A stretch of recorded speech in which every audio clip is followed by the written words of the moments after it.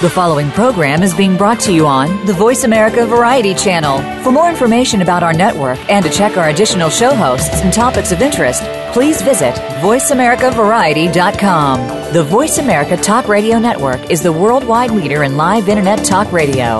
Visit voiceamerica.com. The views and ideas expressed on the following program are strictly those of the host or guests and do not necessarily reflect the views and ideas held by the Voice America Talk Radio Network, its staff, and management.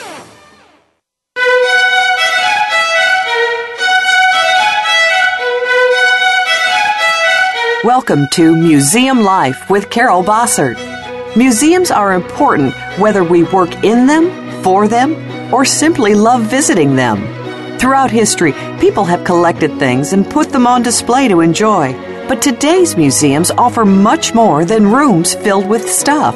They provide places to learn and share experiences with family and friends, as well as sanctuaries to unplug, rest, and refresh.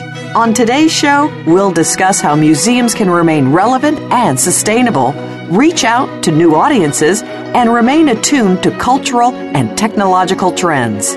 Now, here's your host, Carol Bossert. Well, welcome. This is another great week on Museum Life. I'm glad that you've joined us today. And this is going to be a great show for me as well because I'm welcoming back one of my dearest colleagues, and we could just chat for hours, but I promise we will hold it to an hour today. The producers are wiping their brow that will be a good idea. Anyway, I have with me today Susie Wilkening. Susie was one of my very first guests on this show when I began in the fall of 2013, so after you've heard the show today, make sure you go back and listen to our discussion about cultivating curiosity. Today's program is called Questioning Assumptions, and I think that that's a perfect way of expressing Susie's approach to her research in the museum field. Never take anything for granted, always question our assumptions, and by doing that, Susie has always challenged me, and I know after you hear her will challenge you to dig deeper and think clearer about our field.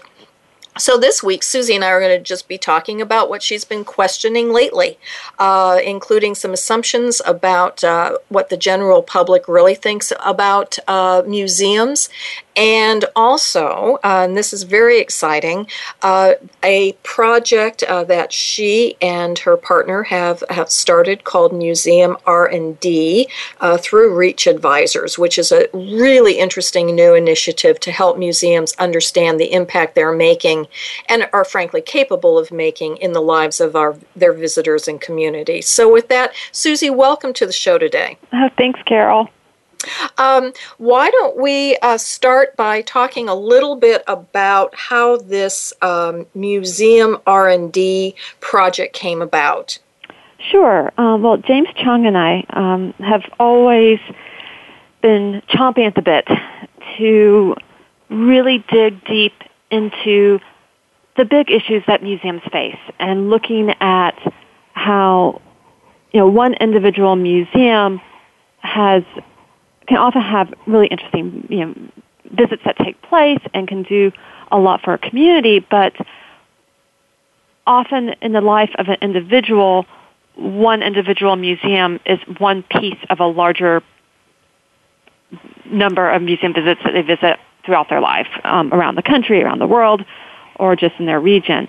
And because one museum is a part of a bigger piece of all of those museum visits, we really wanted to step back and go, okay, what is the role of museums in the lives of individuals or in the lives of families over a lifetime? And that's bigger research than one museum can field. It's something that, when we're doing individual museum projects, we often get to these issues and start talking about and thinking about these issues and start trying to kind of get some answers, but it's usually beyond the scope or significantly beyond the scope of an individual museum project. So we were trying to think about how can we come up with a way to field this research that's so important to all museums, because we're all part of the lives of these individuals and millions of individuals that come and visit us, and also help those individual museums think about the part that they're playing and how to do it better.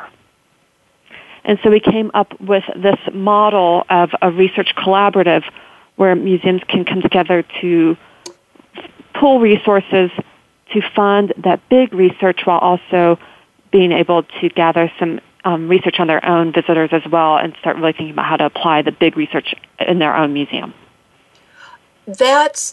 It is an intriguing model for me, and I think that you've touched upon so many of the challenges that all evaluators and researchers face in the museum field, not the least of which is oftentimes a museum can only afford to do an evaluation or research project if they have received often outside funding to do a very specific activity, to do a summative evaluation of an exhibit, or look at how visitors are feeling about their institution, perhaps a little market research. Mm-hmm. And you're right that after that, it's very difficult, even with science museums, with the CASE initiative, to look at a whole series of, say, summative evaluation reports and try to tease out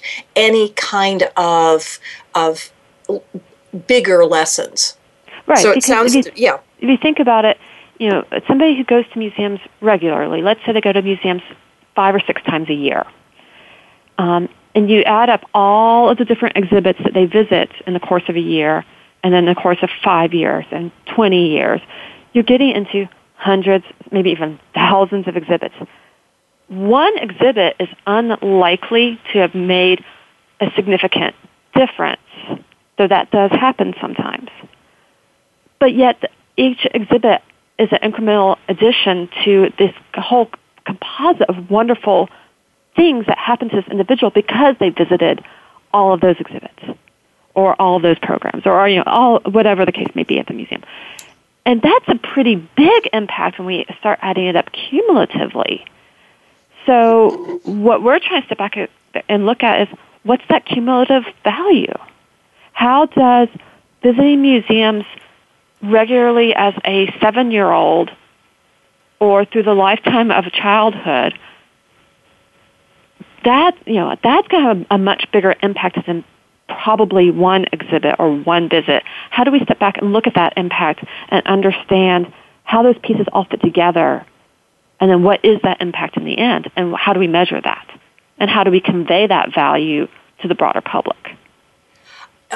And it occurs to me that as you and James continue to proceed along this research approach, that you're also going to do one of the most important things that is create a series of values and identify what those values are that help us go beyond the quantitative. And you and many of us talk a lot about how we can identify those values, and there are lists, and we talk. We develop those things, but none of us, I don't think, have been able to actually prove it or even start analyzing it in any kind of rigorous research way. Because to do so, it would take so many resources of time and money. It becomes very, very difficult. And what we're looking at is, the questions that we're asking end up now are very different than what evaluators would be asking, and we're getting very different responses than what we get than what evaluators would get from, let's say, an exhibit evaluation, because we're shifting from asking about specific museum experiences to asking individuals to think about the role of museums in their lifetime. And when we do that, we're starting to get very different outcomes and vocabulary about the role that they're perceiving museums to have played in their life.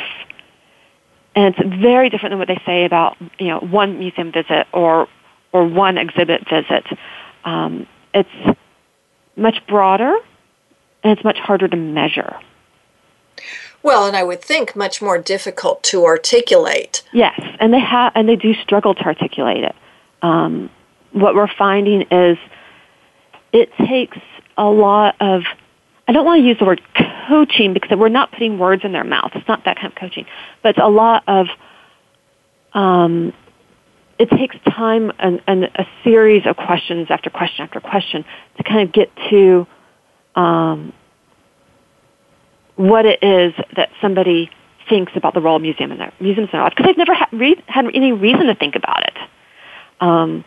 If you think about a typical museum goer who has never worked in the museum field, maybe they were a teacher, or maybe they were a lawyer, wherever they were, or are, and they've never been asked, what's the value of museums in your life? And if they were asked that question, they'd probably be like, huh? It's a hard question to ask, and it's a hard question to answer. So what we have found is that we have to set up a series of questions to kind of get people into that mindset of thinking about museums have done certain things in my life that other things have not provided. What is it that is unique and wonderful and fabulous about museums that I choose to go there or I choose to take my children or grandchildren there versus everything else that's out there that we could be doing? What does a museum provide that nothing else provides, and then how do I articulate that? And that takes a series of questions that are very open-ended to help kind of get them there without prompting them with an answer, which is tricky. And just so that I understand, so it sounds as if, you and James are beginning to do some preliminary research. Mm-hmm. Are you asking people who where do you ask them this question, I guess is what I'm getting at. Are they in the museum? Is it, what we would call an intercept? Or No. Okay. We are generally asking these questions outside of museums. Sometimes we're tackling it via an online survey. Sometimes we're tackling it via our qualitative work, which includes panel work or interviews where I might be on the phone with somebody asking questions, or it might be a more structured environment such as an online panel where we're asking questions among a group of people, and we're asking them all the same question. We're deploying a variety of quantitative and qualitative methodologies and coming at it from very different angles over and over, trying to figure out how do we get at this in a way that is where they're providing us with their thoughts, their vocabulary, their articulation. We're not prompting them, and we're making it as easy for them to do it as possible because it's hard to do, but we're really getting their thoughts. And by doing it from a lot of different angles and from a lot of different methodologies, we feel like we're starting to triangulate and kind of get at what sets museums apart from other things. I would say we're just starting to triangulate there. Yeah. I mean, several things come to mind, and we're going to.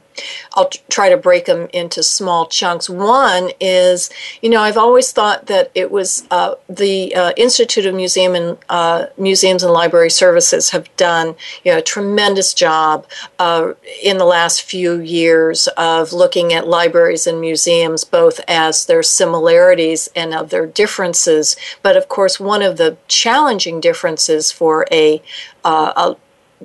doing that comparison is libraries are transactional. Yes. And, museums, while they try to be transactional, if you get a membership, then you get this or you get that. Ultimately, they aren't. I mean, you can't borrow the objects. Right. Not usually.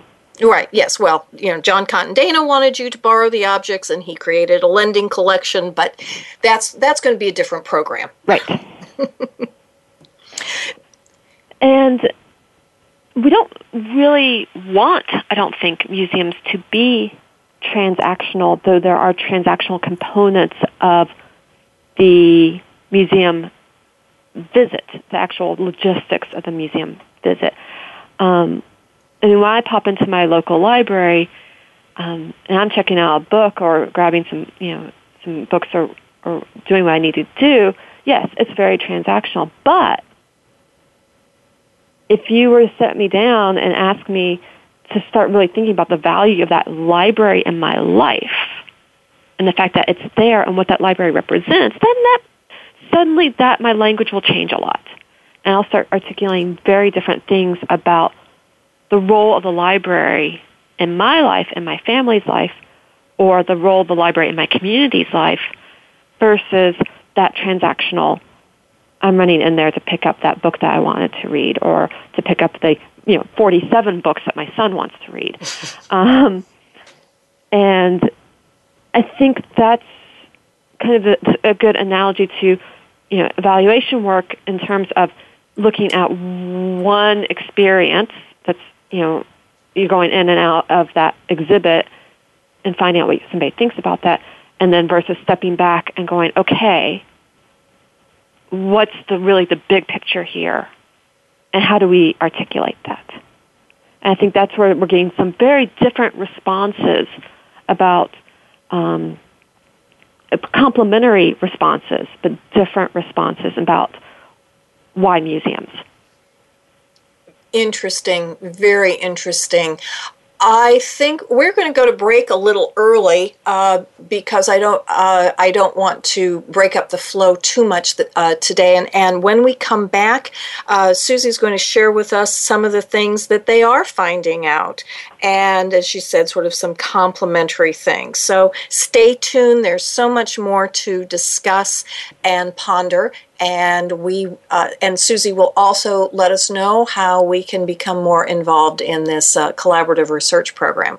So I do want to remind you that Susie is available at susie@reachadvisors.com, where you can also read her blog on Museum Audience Insights. You can also follow Reach Advisors on Facebook, and she's been asking some very interesting questions using the Facebook community, so I encourage you to participate that way as well. So we will be back in one moment with more with Susie Wilkening and Questioning Assumptions. So you're listening to Museum Life. I'm Carol Bossert. Stay tuned. We'll be back in a minute.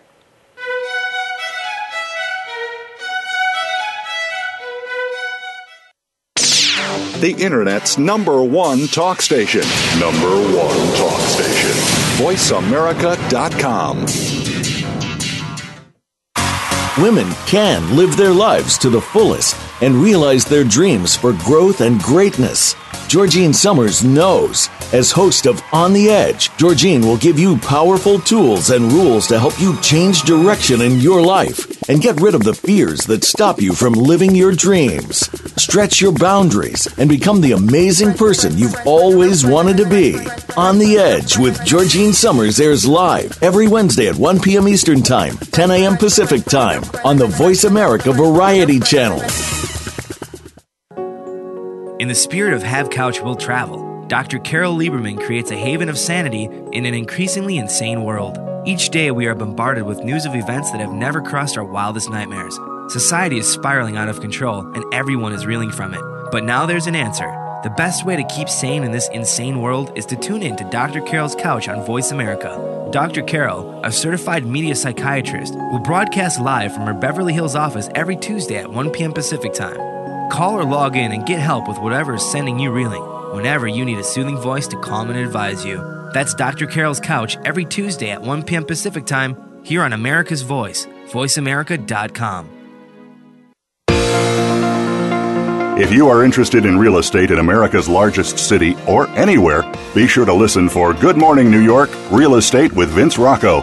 Although our focus is on Manhattan and other real estate markets in and around New York City, we'll have plenty of information that will help you successfully buy, sell, and close a transaction no matter where you are in the world. Good Morning New York, Real Estate with Vince Rocco can be heard every Tuesday at 9 a.m. in New York, 6 a.m. Pacific Time on the Voice America Variety Channel. Stimulating talk gets those synapses in the brain firing really fast. All the time. The #1 Internet talk station where your opinion counts. VoiceAmerica.com.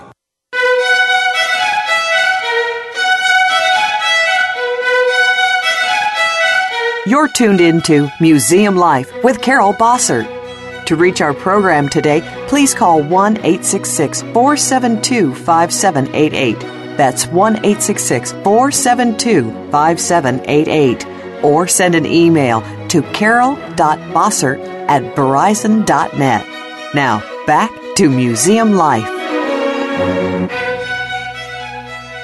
Welcome back. I'm Carol Bossert. You're listening to Museum Life, and this week I'm talking with Susie Wilkening of Reach Advisors, and we've been talking about a new initiative that Reach Advisors has begun called Museum R+D that is encouraging museums to work as a collaborative to gather research about some bigger questions that face our field.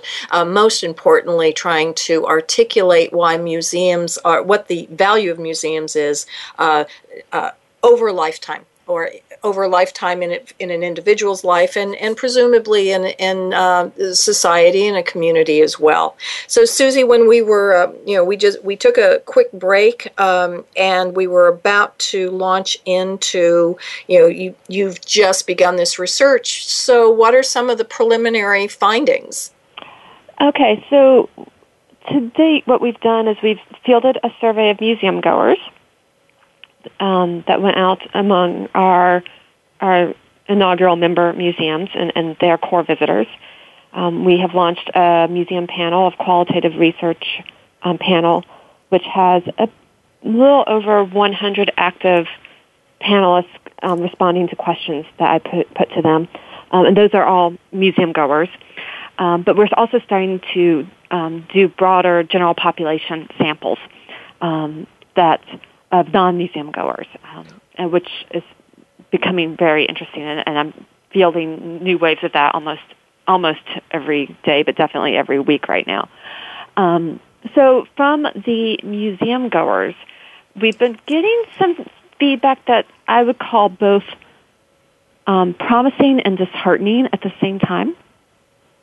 One of the early things that we released to our members and we had some feedback on was about museum membership. And we asked those who said that, yes, they were a member of their museum, their local museum, that they, or a member of a museum. We asked why, and it was an open-ended response. Only 14% gave a reason that indicated or articulated any broader societal value of the impact of that museum. And that would be saying things like, it's good for the community to have this museum. Or something like, I support this museum because I want it to reach, children who would not otherwise be able to come. Whatever it was, as any kind of broader societal impact, anything beyond that one individual and his or her family. Only 14%, and I felt that was rather disheartening because I think we tend to think of membership as being the entry towards philanthropy towards a museum, and it's not. That's not the motivation for the vast majority of members. So we're starting to really think about, well, what should membership be, and is membership the right word? Does that really convey the relationship an individual has with the museum? We can join Amazon Prime. Is that the same thing? Sure.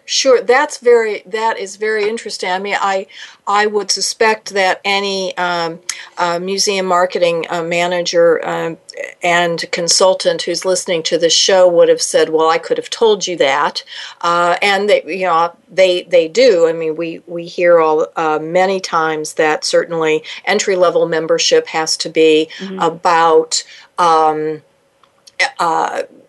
getting something. Right. Whatever that thing is. I mean, even at the Dallas Museum of Art, where Max Anderson has sort of turned membership on its head, certainly at the lower levels of individual and family, and he's not asking any money. You can join for free. You still get something out of it. If you participate in the activities, then you get some free parking, or you get something else. It would be interesting to ask those visitors who are participating in almost like a Facebook community, what if there's any difference in what they feel that they're getting out of their membership, in a more altruistic way. Right. And, looking at membership as perhaps not really that stepping stone to philanthropy, but instead thinking of it as more transactional, but how can we take that transaction and pack in more meaning and fulfillment of the mission within that transaction? Yes, as you were talking, it was reminding me that, of course, libraries are free. So they don't have a membership program per se, but you get a library card. And I have always been a person, I've moved around the country a lot, and have a pretty high nerd quotient. So the very first thing I did when I would go to a new community is to, pop on down to my local library and get a library card. And my husband would always sort of laugh. He'd say, okay, well, we're established now because you have your library card. And I, to be honest, I might not use it for months at a time, because I was buying a book, or Amazon was right there, and it's only been, with sort of the advent of more electronic books that I've used it more often. But boy, I've always valued that library card, and I think because it makes me feel that I am a part of a community, and it makes me feel that I'm sort of voting. When the county ballots come up for where we're going to spend our money, I like to say, well, because I'm a member of the library, they know that libraries are important, and so they will put a little bit more of our community dollars into fixing them up, renovating them, that kind of thing. So what's interesting to me about what you're saying here, and I'm one of those individuals who goes down to the library, as soon as we moved to Quincy, within days, I had my library card. So I'm right there with you. But when you're talking about the value of that library card and what it represents to you, you are putting a lot of emotive words around it. And my thought is, well, how many people put the same kind or quality of emotive words around their museum membership card? Yes. And so what we're finding is not that many. It means those kinds of qualities, those emotive qualities, similar to what you just described at the library, to about 14% of the members. But nothing like that's coming out of the other 86%. Well, and if we're now, this is True Confessions, and perhaps there's a parallel here as well. I also have memberships to many performing arts organizations. One, because I'm here in Washington, of course, I have a membership to the Kennedy Center. Now, I was just thinking, no, I can't give you those same emotive words of why I'm a member of the Kennedy Center. I guess I feel that the Kennedy Center would be there whether or not I become a member. I'm a member because I do get a little off on my parking. More importantly, I get advance notice of their performances, and so I can make sure that I get a ticket to what I want to see. So there's value there. But no, I would show you my library card proudly, much more. And my library card is all dinged up and battered. My Kennedy Center card is pretty pristine. That makes sense to me. So for the Kennedy Center, you're part of the 86%, whereas for the library, you're part of the 14%. Right. So the question then is, if I was running the Kennedy Center, my question would be, well, how do I make you part of, transfer you from that 86 to 14? Do I need to give you the language, or do I need to show you other evidence of our value to the community so you start incorporating those so you have the same thoughts about us and our value as you might for the library? How do I make that transition? Yes, and yes, they need to ask me that question. I don't know that I'd be able to articulate it. I probably would be in your panel where you would have to start asking me a series of questions.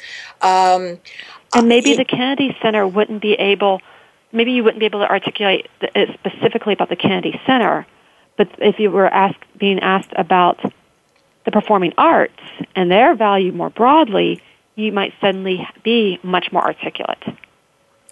That could be, but it leads me to another true confession, and perhaps you've heard this with some of your panelists as well. Is that okay? So the Kennedy Center, I like musicals, I like jazz, some of the dance, but when they have the opera.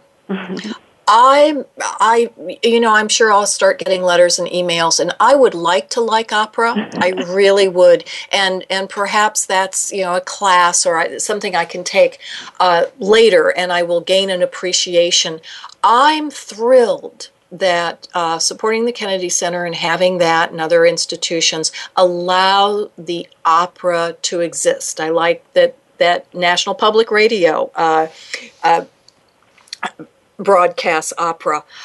I like it in general and in theory, but it's not where I'm going to be spending my time. And right. I'm wondering if library or sometimes our museums fall into that category. I'm glad it's there. It's good for someone. Someone's enjoying it, but I don't have to do it. Okay, so that's where we're starting to get into a transition to the broader perspective of museums in American society. Because within the one survey of museum goers, we're hearing from, in this case, not the 14% because most of them didn't. It was within that sample, we only got 14%. But they're the ones who are going. And then the panelists are going to museums. So, what about the broader public? And so what we're starting to do is we're starting to run a lot of test samples in the broader public to get a sense of, first of all, what percentage of Americans are actually regular museum goers? And then get a sense of, okay, among those who are not museum goers, are they really antagonistic towards museums? Or are they just not on the radar screen? Or is there a feeling of, I'm glad that they are there, but I'm not going to seek them out? Which may be how you feel about opera, and it's how I feel about ballet. I'm glad ballet exists. I am not going to go to a performance unless one of my children falls in love with ballet, and then I'd go. But it's not what I would choose for myself. Now, I'm going to get the letters about ballet. And so in our test samples, what we're starting to see is that, and this is rough because these are test samples, perhaps maybe close to 10% of Americans may be going to museums on a fairly regular basis. Perhaps about a third just really are never, ever going. And everybody else is kind of in the very occasional, maybe up to casual visitor category. But when we, and our test samples are starting to ask about museums, and looking at these samples they're predominantly people who are not museum goers, not regular museum goers. We talk in the field about how there's a negative perception about the word museum, almost like museum's a bad word, or we just make that presumption that there's a huge number of people for whom museums or something that you make fun of, or something that you scoff at, or it's just they're so horrible and boring and dull that museum is a bad word. It's not, that perception is not holding up in our test samples. Really? Really. Oh, well, let's get, well, I know we don't rush to publish, or you don't rush to publish, but boy, that is fascinating, because I don't know how many board discussions I have had, particularly with new institutions or that are saying, well, you know, we have this collection and we're going to do exhibits, and the exhibits are going to be really exciting, and we're going to engage people, and they'll get to do hands-on activities and have all of these things surround them, and they'll be immersed in these experiences, but we don't want to be a museum. And it's almost as if internally, what you're saying is internally we've decided that maybe we have an inferiority complex, that just the word alone is the center of all of our frustrations and our problems. And what you're saying is not necessarily so. I'm starting to think that we are epic self-flagellators. And it does go back, the idea of that insecurity, I think is a good word for it. There's nothing wrong with calling ourselves what we are, because when we don't call ourselves what we actually are, it only lends to confusion. Yes.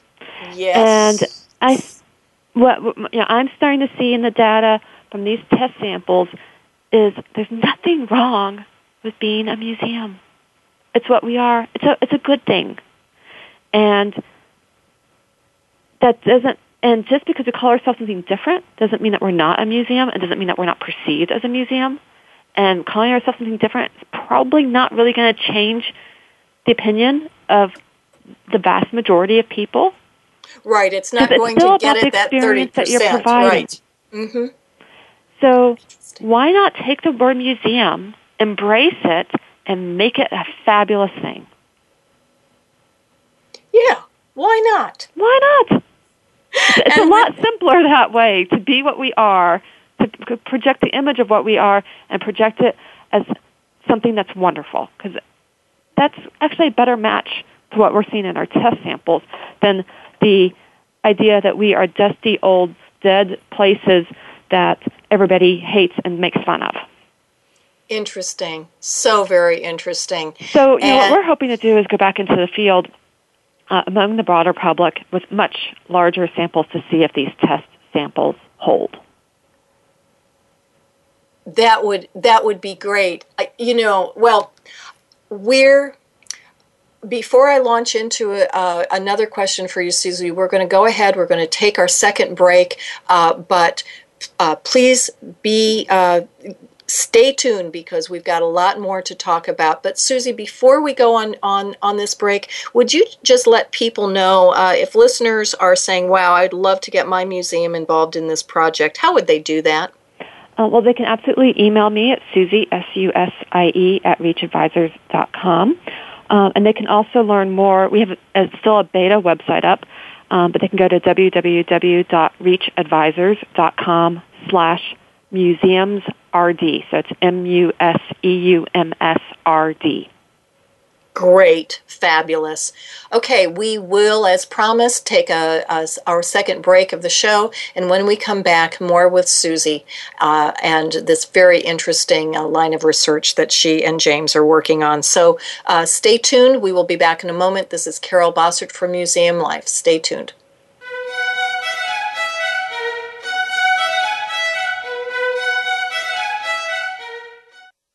Streaming live, the leader in Internet Talk Radio, VoiceAmerica.com. Tune in Tuesdays and join the credit master and consumer advocate, Mr. D, a.k.a. Bruce J. Danielson, and learn the whole truth about credit risk scoring, collectors, both kinds, credit bureaus, credit cards, tax liens, mortgages, and much more. Find out how to use accountability combat to protect yourself from becoming a victim and to fight back against corporate abusers, such as banksters who have taken unfair advantage of most of us. The Consumer Fight Back Show educates consumers on how to find relief within today's onerous credit system. See you Tuesdays, 10 a.m. Eastern, 7 a.m. Pacific on the Voice America Variety Channel.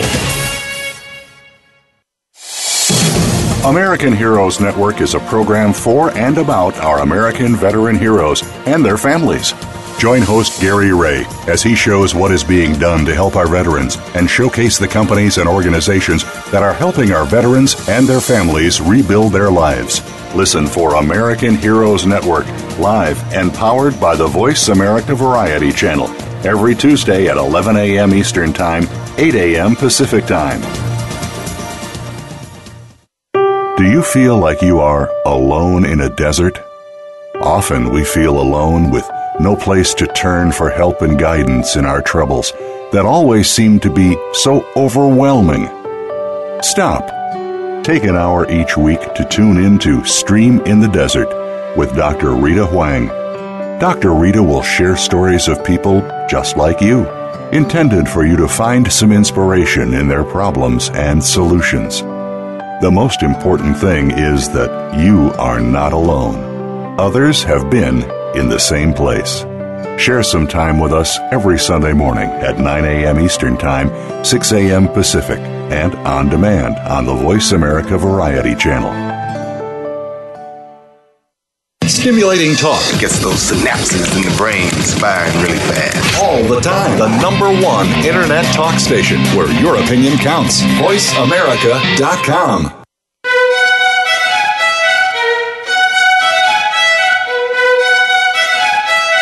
You're tuned into Museum Life with Carol Bossert.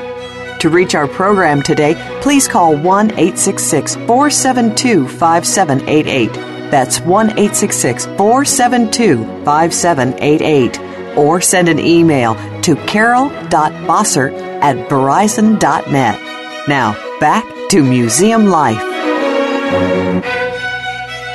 Welcome back. I'm Carol Bossert, and we're in our final segment today, having a great discussion with Susie Wilkening, particularly the research that she and James of Reach Advisors are just beginning and looking at the perceptions of both museum goers and recently non-museum goers about what they think about museums. But Susie, we were talking at the break. Part of this is, it reminds me of when we were going back to the ballet and the opera.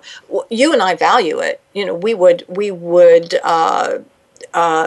be very vocal if they were going to do away with these items, these part of the performing arts, but there's an action gap. There's a gap for us. Yes. And it seems to me that there was reminding me of some work that Cecilia Garibay and I have been talking about. She's been working with new immigrants, Vietnamese immigrants in Northern California, and just there's no perception of what a museum is. And once there's some outreach to this community, they begin to understand, how they might play a role, or the museum might play a role in their community. Then there's more activity. So it seems that but that's not the kind of gap that you're talking about. It isn't. I think James called it an activity gap when I was describing what I was starting to see in the data, and I think it's a very appropriate term. I have an activity gap with the ballet. Now, I have been to the ballet. I have been to the ballet several times in my lifetime, and now at this point it's probably been 20 years, so I probably should give it another shot, but it's not what I choose, but it's based on my own prior experiences. And it's not that I've had bad experience at the ballet, it's just not my thing. And I think part of the activity gap for some people is they've been to museums, and maybe during their childhood, maybe it's been a while, but it just hasn't been their thing. So they may still be gods there, but it's not their thing. So that's one part of the activity gap. Another part would be people who don't think it's their thing, but they haven't actually been enough to really formulate opinion. They think that a museum is one thing, and it may actually be a different thing, and they don't know that because they haven't been. And so there's, I think, more of what you're talking about with your work with Cecilia. It's a communication of understanding what is it that you're actually suggesting to these individuals that they may want to come for. And so that's a different, it's still an action gap, but it's a different kind of action gap, because it's overcoming a presumption of that's not going to be their thing, but they haven't tried it. I haven't tried bungee jumping. I don't think it's going to be my thing, but I haven't tried it. I'm sticking with the libraries. But I think that this conversation is just, reminding me, and again, to say something that I often iterate on this show and actually in other parts of my professional life, is that we need to question and clarify our vocabulary. Yes. Because it's so very easy to fall into an assumption that, to use your percentage, 30% of a given population will never go to a museum. They just, it's not their thing. They're not interested in it. You can give them free memberships and free popcorn and anything else, drive them there. But it's just not their thing. And it's easy to then sort of turn that around and jump to the next conclusion, right. and that's really not what we're saying. I mean, they might value it. That you can give them the free membership, and you can, drive them to the museum, give them popcorn, all those things, and they may still not set foot in the door. But that doesn't mean they think that you're a horrible place. Right. And I was thinking, too, recently I was reviewing some marketing research that a client had done as they were trying to sort of figure out what their community thought of them. And, of course, there were a number of responses about, what do you think about this museum? And it was a natural history museum. So they got a number of responses said, oh, well, that's the place where the dead animals are. Well, yes, it's true. And it is true. And it wasn't a judgment. No. But it was easily perceived by the people the museum people sitting around the table who think of themselves as, we're much more than that. We are researchers, and we're looking at global warming, and we're doing all these other educational and wonderful and valuable things. And so to take that answer and put their own judgment on it, saying, well, we better not be, maybe we should get rid of all the taxidermy so we're not about dead animals. And it's easy to be led down these paths. Right. And, my initial response to that was like, no, dioramas are awesome. Because our research finds people find dioramas to be really compelling. Made up of dead Linda animals, Norris of calls course. me the world's staunchest defender of dioramas, and it's true. But I think we also latch onto that word dead, or old, and that if we're described as dead or old in terms of like dead animals or old things, that's bad. But it's not. It might be it's a perfectly valid description. Yes. A natural history museum is full of dead animals. Yeah, that's technically true. That's not a bad or a good thing. It's just a description. Right. A history museum or art museum might be full of old things. But it doesn't mean that it's a judgment that those are bad things.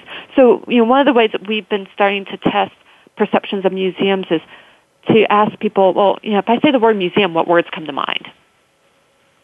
And when I collect words like old or dead, I actually code them in the neutral category. I code positive, neutral, and negative words. I code them into the neutral category because unless they say something like that's clearly a negative, I'm not going to call it a negative. If they said horrible dead things, then I'm going to call it negative. But they just say dead things. That's just a description. It's nothing else. It's not a judgment. That's very, very interesting. In the time that we have left, I wanted to go back to, where we started in this discussion, and you were talking about, that one of the goals of this research is to look at the impact of museums over an individual's lifetime. And it reminded me of, we get better at things, and the better we get at them, the more we enjoy them. That's true if you're, mine is horseback riding. When I first started to ride, I was terrified, and now after years, I'm still terrified, but I'm enjoy it much more because I'm not having to worry about lots of extraneous things. They are natural. And I'm wondering if the same is true for museums, in that, if you're tracking these, very high museum goers over time, that what they're also doing is learning more about museums, how to find them, how to navigate them, what's in them, how to decide whether you've got, you want to do the private tour or the non-tour. And, I'm wondering if that might be a fruitful area of both, research for you and implementation for me, to see if there are ways that we could help jumpstart that learning curve a little fast, so that people are, professional museum goers earlier in their career, and therefore have more time that they can really enjoy museums in their life. Does that make sense? Yeah, I mean, what we're looking at is most people come to museums during their childhood because they have somebody in their life who took them to museums, and so they know how to do it because they've been doing it since a young age. My children start around the Museum of Fine Arts in Boston, like they own the place, and they're 1 and 3 because they're very comfortable there. They go there a lot. They're never going to be uncomfortable in a museum setting in terms of understanding how to navigate the space and use it because it's part of their life.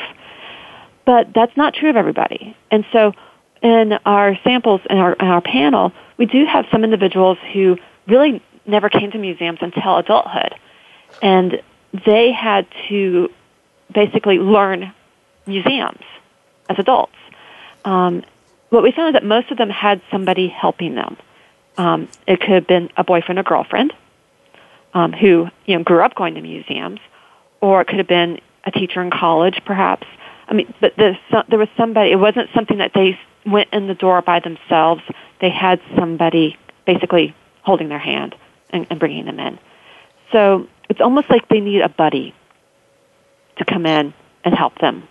And that actually may be, it's how can we be more, provide more buddies for individuals to bring them in that door and have a great experience.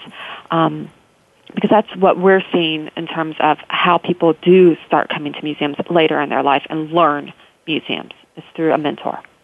And, that reminds me, I had Nick Gray on just a couple of weeks ago, and he is the founder of Museum Hack, which is, is really opening museums to a wide variety of 20-somethings in the New York City area, in addition to tourists. And that, to me, was the, really his work is the implementation of what you're talking about. He's serving as the museum buddy. He is. And mentor. He is. And Nick, if you're listening, go ahead and use that in your marketing. But this idea of skill building is something that in education we do in almost every field. Certainly as a biologist, if you were out in the field, I taught you the skills of how to look and listen and take notes and create your grids. We sometimes, I think, shortchange that in our museum education programs. I mean, it's there as a goal, but we sort of circumvent that and say, well, yes, but it's more important that you know about Degas, or it's, the primary reason that you're here is to, have some cognitive or affective experience. We Right. want you to be happy. We don't talk about it in terms of just learning museum skills. And I think there's some programs that come out of some education programs, departments, assume that visitors already have that skill.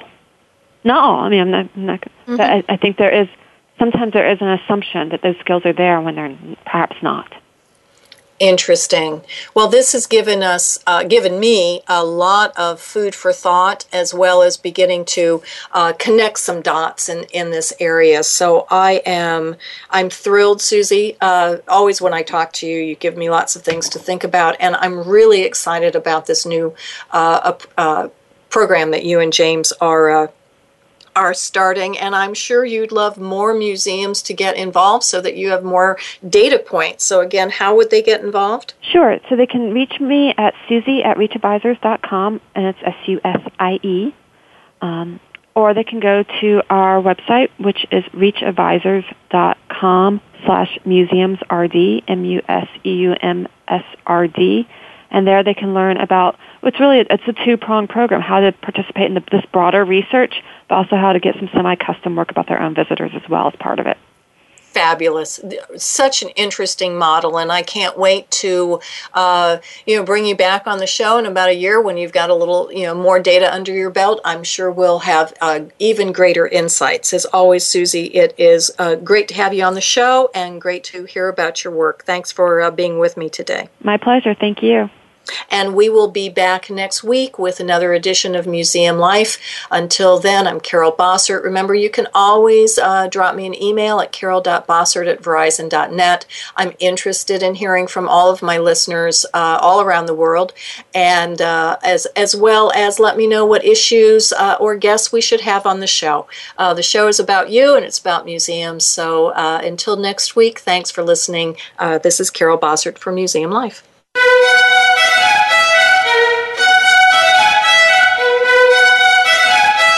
Thank you for tuning in this week to Museum Life.